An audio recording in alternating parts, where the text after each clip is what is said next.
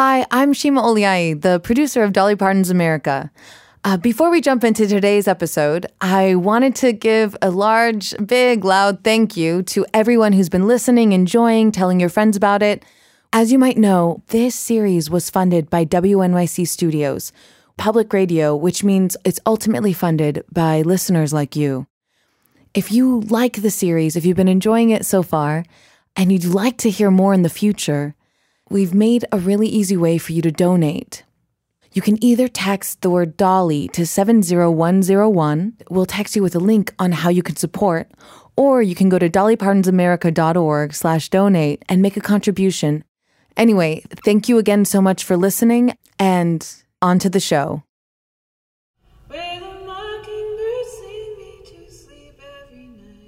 I'm Chad Abumrad. This is Dolly Parton's America, Episode 7. Dolly Parton's America, a cycle of condemnation and salvation. In the next 2 episodes, we're going to tackle some of the trickier aspects of the Dollyverse. The hillbilly is a caricature of Appalachian stereotypes. Questions about the South. Who moonshines for a living, doesn't know how to read. Identity. And likely has sex with his cousin. And there's no mention of slavery. This is part of the reason why Charlottesville happened. Race. We'll take on some of that in this episode, some in the next. Sort of a 2-parter. Okay, part 1. I've been up for over 24 hours right now. I wanted to die. We start things off at the University of Tennessee in a fluorescent lit classroom, Easter weekend. About 12 college students, all history majors, shuffle in, looking like zombies, but talking a mile a minute. I slept a good hour.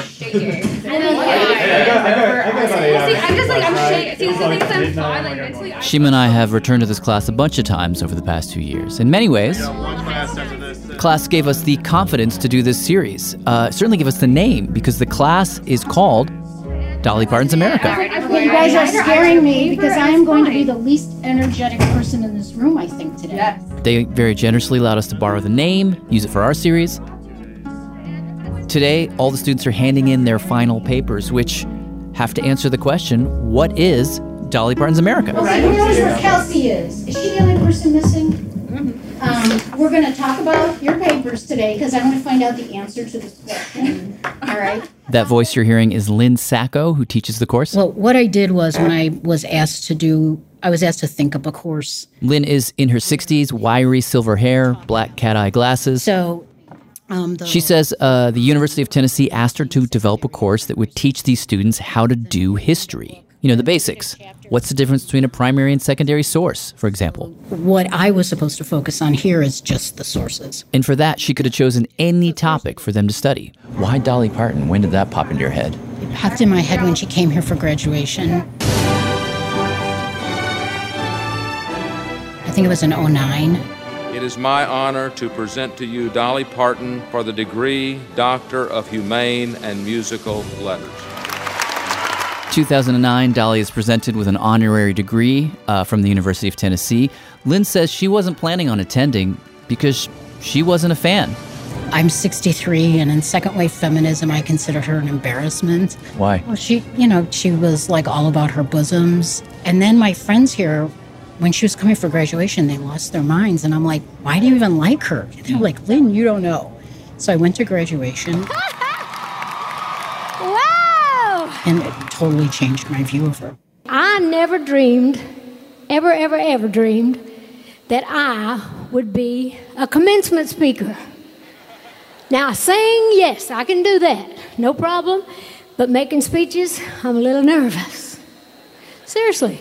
She comes out in her gown, and then the governor comes over, and the president. So they give her the degree, and she just stood there and just sobbed during it, and seemed very genuine. Lynn says something about seeing Dolly be so moved her. If I had but one wish for you, it would be for you to dream more.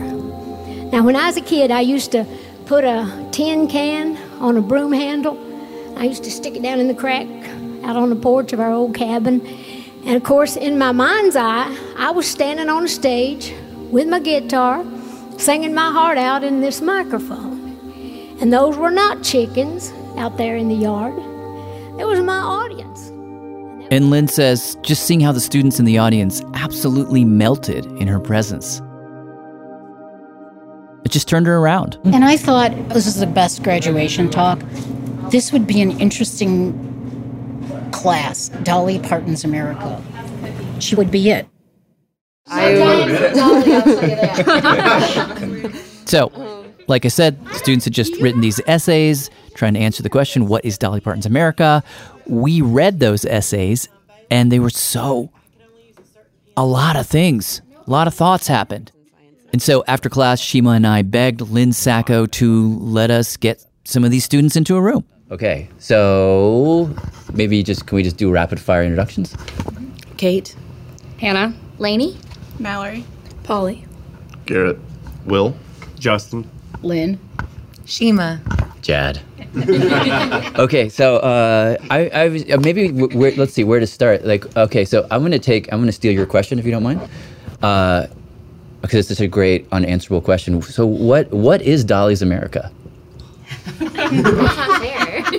I know, it's big, but 4 weeks to write a 10-page paper to answer that question. But now that you're removed from the paper writing process, I mean, what is it? In your own words, not in a historical, scholarly sort of way. Like, what is it to you? A hot mess. Oh God, Dr. Sacco. What followed But yeah, you take it Directly question. I'm getting at was a 3-hour raucous conversation about hillbilly stereotypes and Pimping Hollywood. and moonshiners and Put her problems. coal miners and how Dolly does or does not relate to any of this stuff. Yeah, who's pimping who?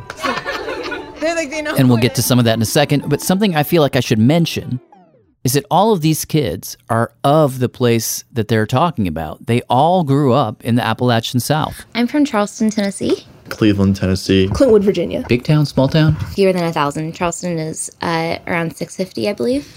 Yeah, tiny. My family has lived here since the 18th century, like 20 minutes up the road. Well, I lived in the woods, down in between two hills. Our nearest neighbor was like 20 minutes away walking. Many of the students told us they're the first in their families to go to college. growing up, I mean, like, my life was pretty much tied to my church and like where I was, because my street, everyone in my street was Methodist. We all went to Brandon First Methodist. We were all very... I'd say about 3/4 of the students came from very religious backgrounds. Yeah, I was raised pretty religious too. When you're a Baptist too, it becomes your whole life. Everything that we did at school was about our ministry. And so we were sitting in class and we were thinking about, like, how can I share Jesus in my math classroom? Dr. Sacco told me if I told another story about church, she was going to lose it earlier today. Just because it's Holy Week, so I've been talking a lot about, like, all the... And almost all the students told us that they grew up with Dolly. St. Dolly. St. Dolly, St. Dolly. The Southern Jesus. Yeah. And her Southern Jesus-ness of it all was really underlined for us when the talk turned to football. You know, honestly, I like last semester, like once a week I thought about freshman year when the marching band did the Dolly Parton halftime show. Yeah. No, I remember at that game. Yikes. Ouch. 24-3. We were losing to Georgia, was it? I think it was Georgia. Georgia or something. Tennessee now trying to climb out of a 21-point hole. Let's just say that UT football has gone through some tough years. I just do remember, I remember there was this moment in like the halftime show.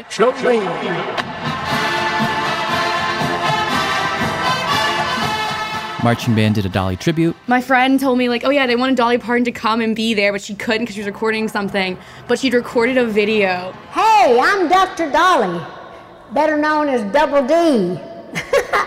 Hey, I want to give a shout out to the pride of the Southland Band and thank you for playing some of my music today. I'm very honored and very proud. Go Vols!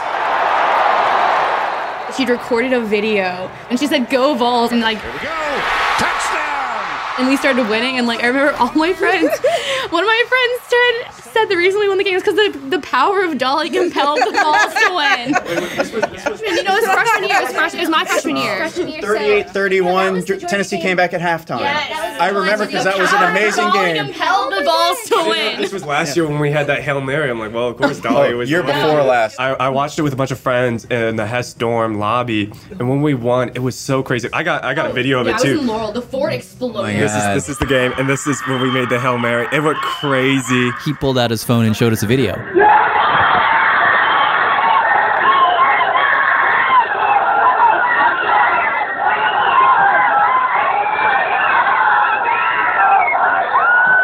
Somebody was going crazy. They hit their shoulder on the wall and got blood all over the wall. Oh my God. One of my friends, her name was Destiny. She's crying on the ground. Oh my God, you guys are animals. Yeah. Oh, everybody was just... It does look religious.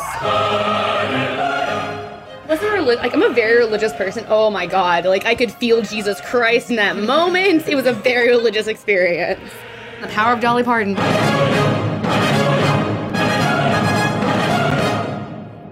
But we would discover that for these students, that power, it cuts both ways. That's after the break. WNYC Studios is supported by Wondery. 50 high school senior girls descend on Mobile, Alabama every summer to compete for a massive cash prize. It isn't Survivor. It's one of America's most lucrative scholarship competitions for teen girls. It's been around for 7 decades. Now you'll hear what took place behind the scenes. From Pineapple Street Studios and Wondery comes The Competition. Host Shima Oliai was Nevada's contestant 20 years ago. Now she's returning as a judge to find out what 2 weeks with 50 of the country's most ambitious teens can tell us about girlhood in America. What happens when the competitors are thrown into the deep end with the best and brightest? And how does surviving the competition prepare them for everything that comes after? Follow The Competition on the Wondery app or wherever you get your podcasts. You can binge all episodes of The Competition early and ad-free right now by joining Wondery Plus. Dolly Parton's America, I'm Jad Abumrad. We're back with the Dolly Parton's America class at the University of Tennessee.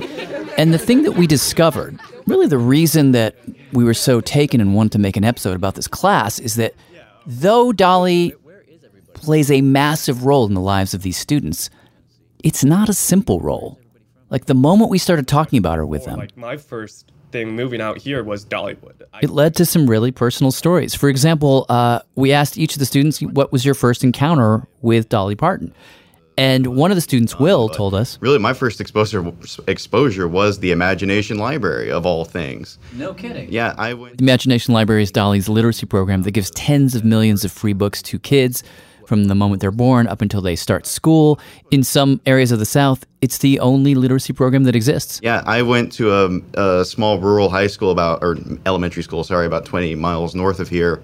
And we would, a lot of kids got those books, and we got some of the books for the school from that program as well. Can you tell me anything specific you remember about that first encounter with the books, or like what was the book? Do you know? Well, the first book I remember is the Coat of Many Colors book that she did. I remember my teachers were hell-bent on reading that to us and having us read that. You read it and you think what? Do you remember? At the time, it's just be who you are, and I've kind of taken that with me. I wholeheartedly embrace that. I'm honestly ashamed of it. I used to have a thicker Southern accent, and I kind of repress it now, and I kind of wish that I had not done that. As an 8-year-old, you were trying to be less Southern?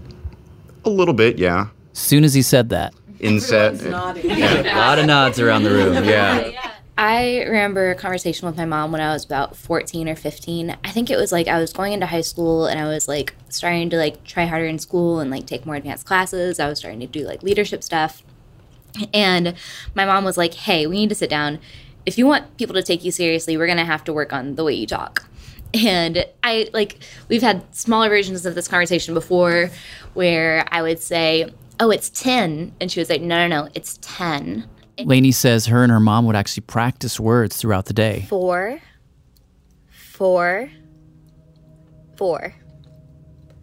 Get.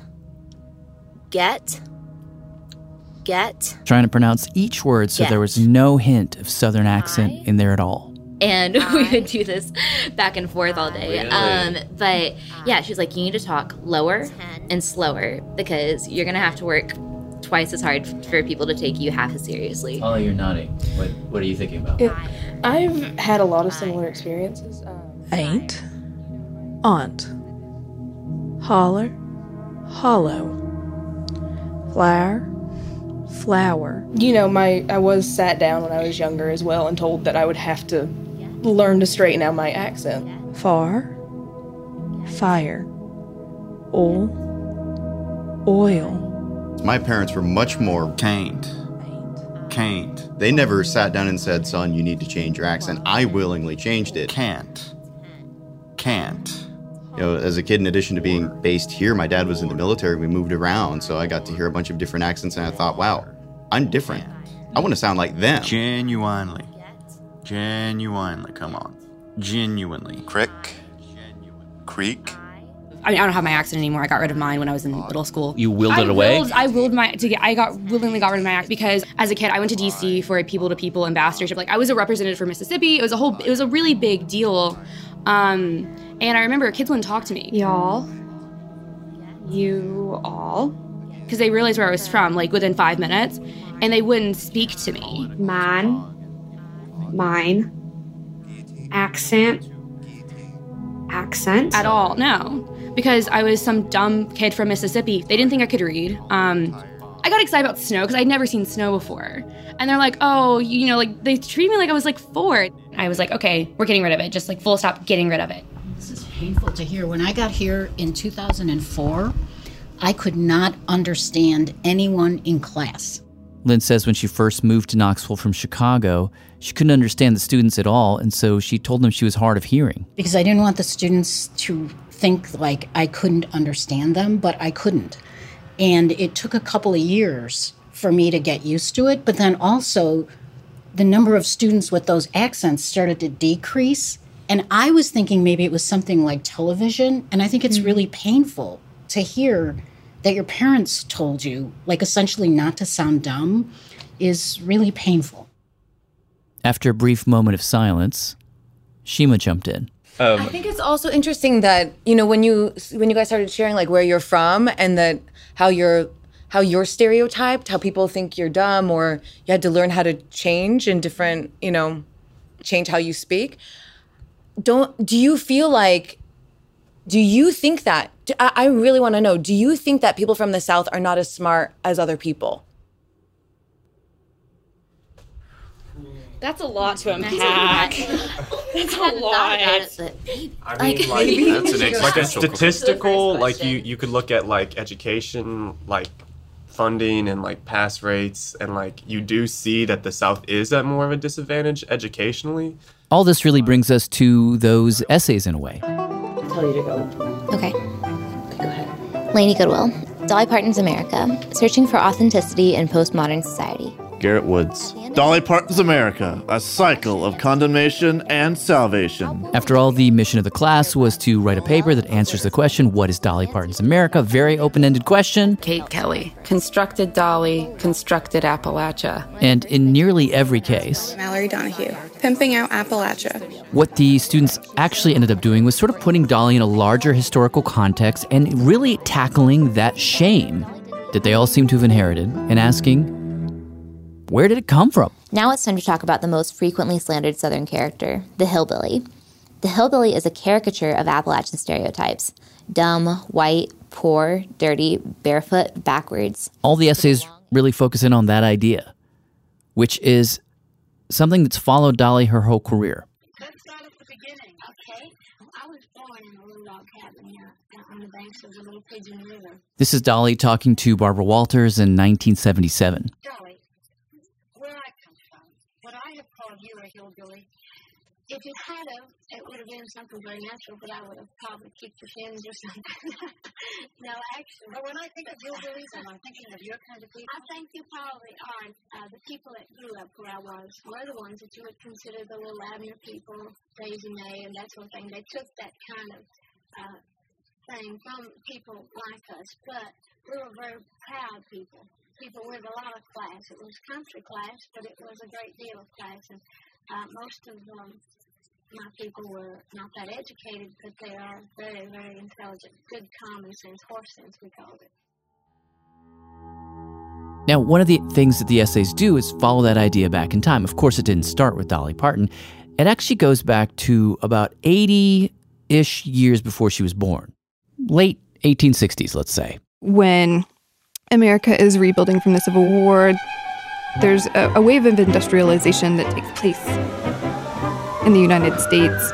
This is historian Elizabeth Catt, who wrote the book, What You Are Getting Wrong About Appalachia. The railroads are pushing further into the wilderness. They're being rebuilt. There's lots of people descending on Appalachia during this time. Confederacy had been whooped. This whole swath of the country was now open for business, so you had all these Northerners flooding in, including a generation of travel writers doing the turn-of-the-century version of parachute journalism.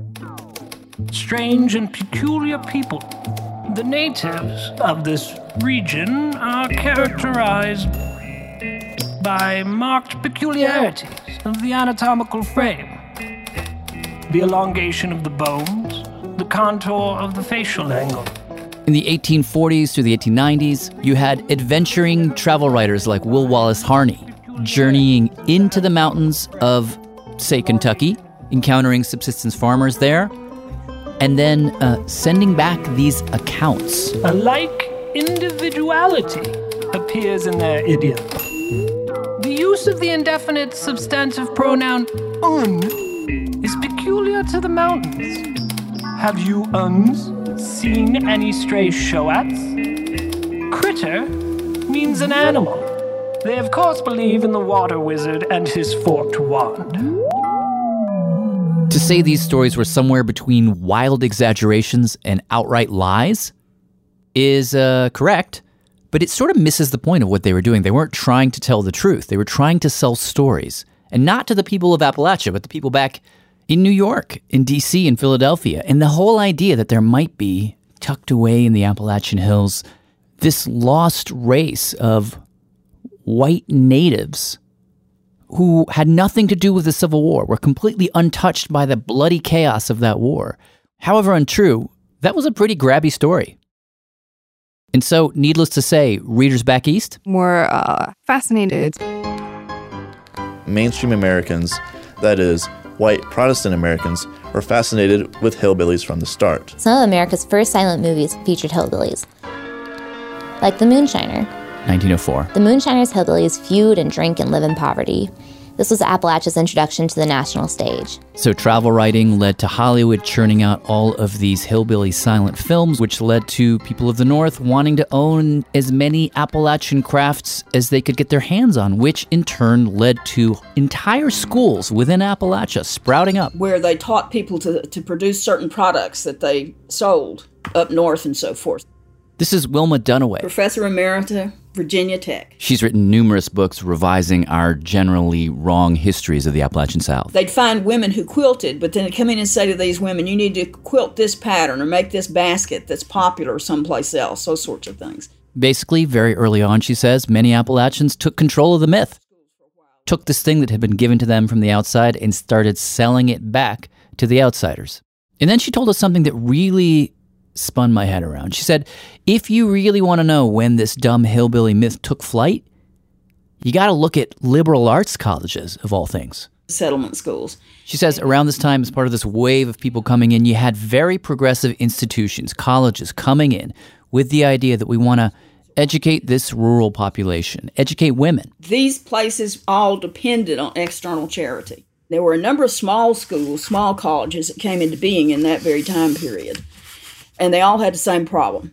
They had to raise money from outside the region. There just wasn't enough money inside the region for the work that they wanted to do. And so she says at a certain point they realized that the story that the travel writers were telling, that Hollywood was making into movies, well, they could use that. So they constructed, the president of Berea College was the first to start this in order to justify fundraising. From places like New York City, you know, these are the barbarians in our country you have to save from themselves, sort of rhetoric. They can't help what they are trapped here. This was their fundraising tactic? Uh-huh. Like, exactly. Let's belittle the people we're trying to help in order to get outside money so that we can help them. Oh, absolutely. Indeed. And she says it worked. New York money started rolling in. All these other schools in Appalachia started copying the same move, broadcasting to the outside this idea that their students were barbarians. It sounds like something that belongs in a funny page, doesn't it? Kind of, yeah. Yes, it does. Well, so then, if the land is so rich, why were the people so poor? Because the money went elsewhere. You can ask the same question about why third world countries have been so poor for so long. That if the wealth doesn't stay in that particular country, in that particular region, and be used for economic development there, then those regions of the world are going to stay less developed and more poor. You're in New York City, right? You're in New York City. Yeah. You know where your electricity comes from? Mountaintop Removal in West Virginia. That's where part of your electricity comes from. Wow. So we continue this mess. It doesn't end because we're in the 21st century. We just find new ways to rip off and damage. As she was saying this, I was sitting in front of the computer that was recording the interview, watching her words become little waveforms on the screen.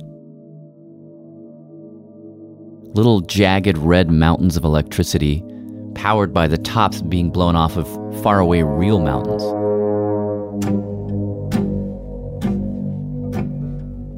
What Wilma was referring to is maybe the most dramatic example of the nasty utility of the hillbilly stereotype.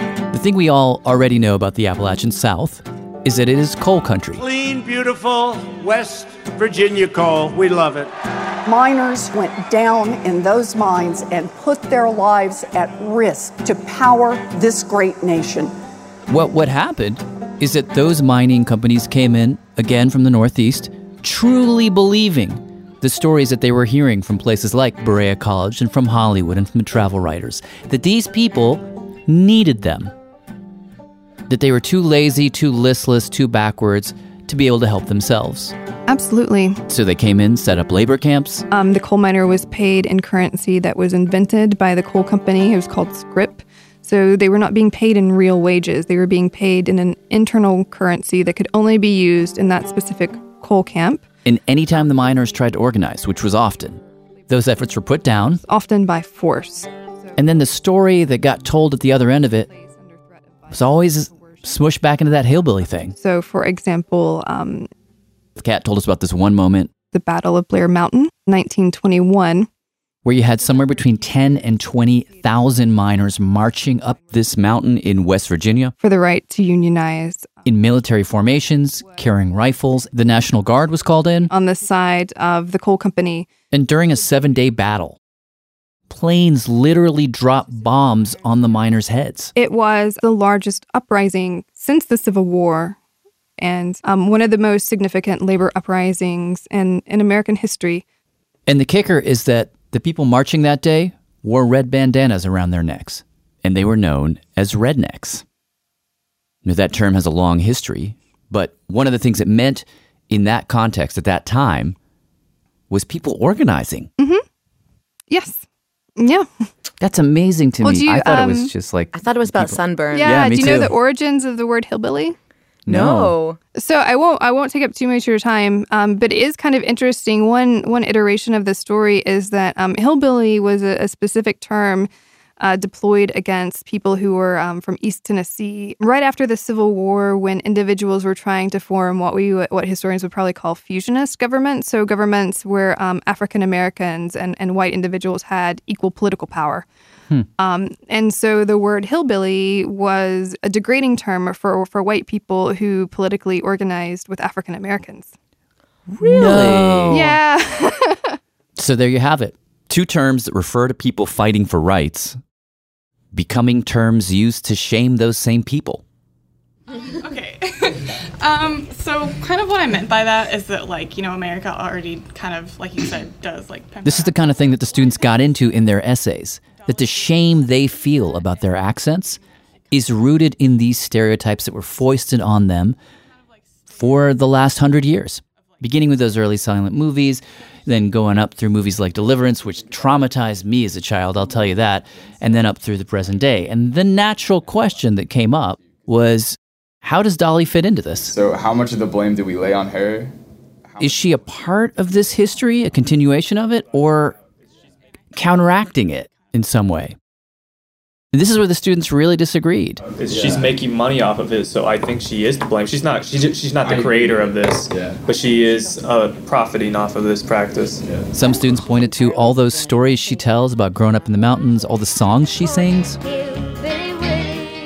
By her using like Appalachian stereotypes, she's legitimizing them in like the eyes of the public because like she's such a big deal. Like, I mean, Dolly's global. the Appalachian stereotypes are now global, even though like they've been around for a really long time. Like, I mean, having someone come in and be a big deal and using them, and especially using them. One student, Hannah, felt like her leaning so hard into those backwoods Barbary stereotypes, given the history of how those stereotypes were used, puts her at least in the same neighborhood as the coal companies. 100% Dolly is an extractive capitalist. This is something I also heard from Elizabeth Catt. But what Dolly extracts are ideas and not minerals. Really? I mean, if you think about it, you know, you went to Dollywood. All of the theme park rides are, you know, they represent sort of capitalism, extractive capitalism at its worst. You have coal mine rides, timber rides. They're exciting now. They're not dangerous. No one is being exploited. They're also, I must say, incredibly fun. And Elizabeth says maybe that's Dolly's real contribution. Appalachia is a hard place, and Dolly makes it less hard. No! I disagree, because, like... But Hannah was like, can't she tell other stories? And so it just seemed to me like it was just... she was a huge representative of the South, and it was... I mean, it wasn't even just necessarily her, but so much as, like, I associated her so much of where, like, with the South, that because she just represented that to me, I hated her for that. Anyone have the exact opposite reaction? Okay, Lainey, you're raising your hand. Yeah, Dolly, I was laughing listening to you because it was like a lot of the same elements, but they like read totally different for me. So as like a young girl growing up in like the evangelical South, I felt like I was given a lot of binary choices. So that there are two options ahead of me. I could be interesting or I could be virtuous, right? Or I could be, you know, like I could be... There's still time, lady. Well, there are all these different things. We were having to choose between two things all the time. And I was watching her just say, like, forget that. Like, I'm going to be both. I'm going to be both things. I'm going to be adored by church ladies and the gays. And it's like such a wild concept that I still can't wrap my mind around how exactly she does it. But I think it was really important to me to have a role model who was unapologetically where she was from, and also like she was not apologizing for where she was going either. At that point, a student named Polly jumped in. For me, Dolly has always been sort of a validation of the Appalachian identity, if that makes sense. Because to see a woman be so ambitious and so unapologetically Appalachian, and see her rise to such heights, it just made it feel better to be Appalachian, if that makes sense. Even if she's showing a very nice, pretty version of Appalachia, I'll be honest, it's kind of nice to just see that version of Appalachia instead of this narrative of we are victims, we are a bunch of poor crackheads or moonshiners living in the middle of the woods. I think it goes back to sort of like this idea that Dolly's ours. Several students, Cole, Mallory, said, at least she's not coming in from the outside. The idea is like, she's one of us. She's reiterating the fact that she is an Appalachian, that she's from this Southern heritage. Their sense was if she's selling stereotypes, it's ultimately to help the people who are being stereotyped. First of all, a big thing about Dollywood is that she employs like all these people. And then also her book drive. Yeah. This led to a long discussion about philanthropy, the way that Dolly provides books to kids that wouldn't otherwise have books, the way that she funds scholarships to her home high school, and has cut the dropout rate in half. And with the fires, she did a lot of donations to like... The way that in 2016, after the Gatlinburg fires, she raised $12 million to help people of the area rebuild their homes. I think she's like taking with one hand and giving with the other. Yeah, she's taking away our dignity, but at the same time, she's giving like books and charity and stuff. Some students agreed, others were like, come on. I don't think she's exploiting the region or the people. I think she's actually doing a lot of good for the people in the region economically through donations and charity, but she's exploiting the history of Appalachia. If Dolly exploited the history but helps the people, then why are people like Hannah still being like bullied for having a Southern accent? Like, if Dolly was helping the people, wouldn't she be like trying to legitimize like the image of like people from the South and like giving them like the ability to be respected? Well, hold up, but Polly said the exact opposite though. She was like, I felt better about being me. This went on for about an hour, with some students arguing she really should be doing more, pushing narratives that show people on the outside that we're not what you think we are, with some students arguing back, but she's already doing that, at least for me. How would you guys feel about this? So a number of buildings on campus are named for the Haslams. You give X dollars, you get a building or a school. So the business school is named after Haslam. What if the College of Arts and Sciences was named the Dolly Parton College of Arts and Sciences? How would you feel about that if that's where you were attending? I would hate that so much. I wouldn't really think about it. I barely I feel like I wouldn't take it as seriously. I wouldn't take it honestly. seriously at all. Well, like, even though we talk about how, like, what a big success she is. Yeah. She's, like, the most successful artist from this Maybe region, and you if don't it want to was, take her like- advice on how to do arts and science. Wow, I've never heard so many different answers all at once. I told Dolly about this whole conversation. She thought it was hilarious that there would even be a class that studies her where a conversation like this could happen. And she said, in many ways, she is on the side of people wary of exporting bad stereotypes. I really don't. I hate it with all my heart when they do stereotype country people in Hollywood, how they portray us, just a bunch of corn pones and just, illiterate, even though we are. A lot of us can't read and write. But there's a gentleness and a warmth and a realness and an innocence and a thing about just pure country people that's sacred. But see, you got to remember, I'm an older person. They're young people. And I tell my stories as I feel them and know them and see them. So I'm not ashamed of anything that we were. I'm not trying to keep us hillbillies, just like when Barbara Walters said about being hillbillies. I take pride in that now that I'm older. When somebody say, we can call ourselves hillbillies, but you better know what you're saying if you're going to call us hillbillies. To me, that's an enduring term. But what do you say to the idea that the South is changing and there are these older ideas of the South that hurt these kids? They feel hurt by them. A lot of them told us they'd been bullied about their accents. I'm wondering if you ever feel like worried that somehow we need to counter those ideas out there, the way that the South is seen from the outside. Well, I'm proud to be from the South. I'm proud of my accent.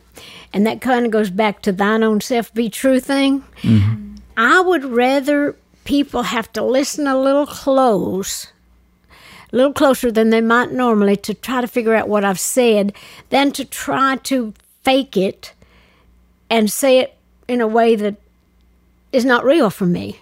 But I think you should take pride in who you are. But then again, I never was in college. I never was in a place to where I started in country music, and country people were country people. They talked country. Nashville people were, they were singing, and I just never once thought about changing my accent.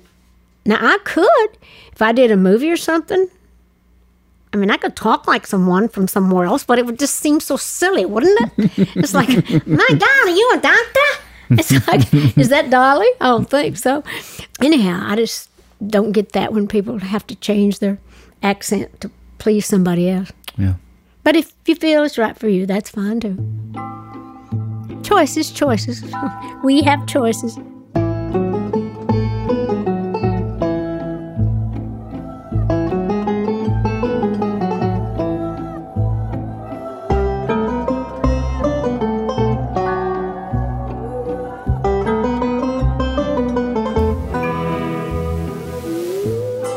I want to give a very special thanks to the students at UT Knoxville. Does everyone have a favorite Dolly song? 925. Yeah, I dig 9 to 5. I love Down the Blonde.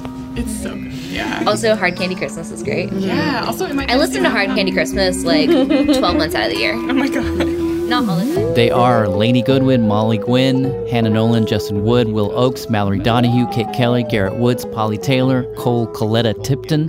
Also, a huge thanks to Professor Lynn Sacco for being so generous with her class, with her time, being such a guide for us during the process, and for allowing us to use the name on our series.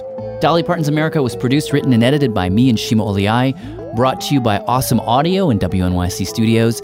We had production help from W. Harry Fortuna, who also lent his voice to this episode, along with George Oleski. Thank you to our Bluegrass trio, Steph Jenkins, Stephanie Coleman, and Courtney Hartman, and also to the folks at Sony Music, and to David Dodson, Lulu Miller, Susie Lechtenberg, Soren Wheeler, and Sam Shahi. A reminder, we have a companion playlist that we've partnered with Apple Music to make, that we're updating each week with songs from the episodes, as well as some of our favorites. You can find that at dollypartonsamerica.org. You'll hear from us again in 2 weeks on the next episode of Dolly Parton's America. Dolly is this singular figure in American culture who can pull off contradictions that nobody else could ever pull off. I was curious about the backlash. It's probably actually the most backlash I've had for a piece since I wrote about Santa Claus. Because when people are paying money to have a tourist experience, they want it to be a joyful, happy experience, right? And slavery is not something that's joyful. Protesters voiced their concerns outside what is now called Dolly Parton's Stampede, saying the word Dixie is a piece of history. Is this the place where finally Dolly met her match?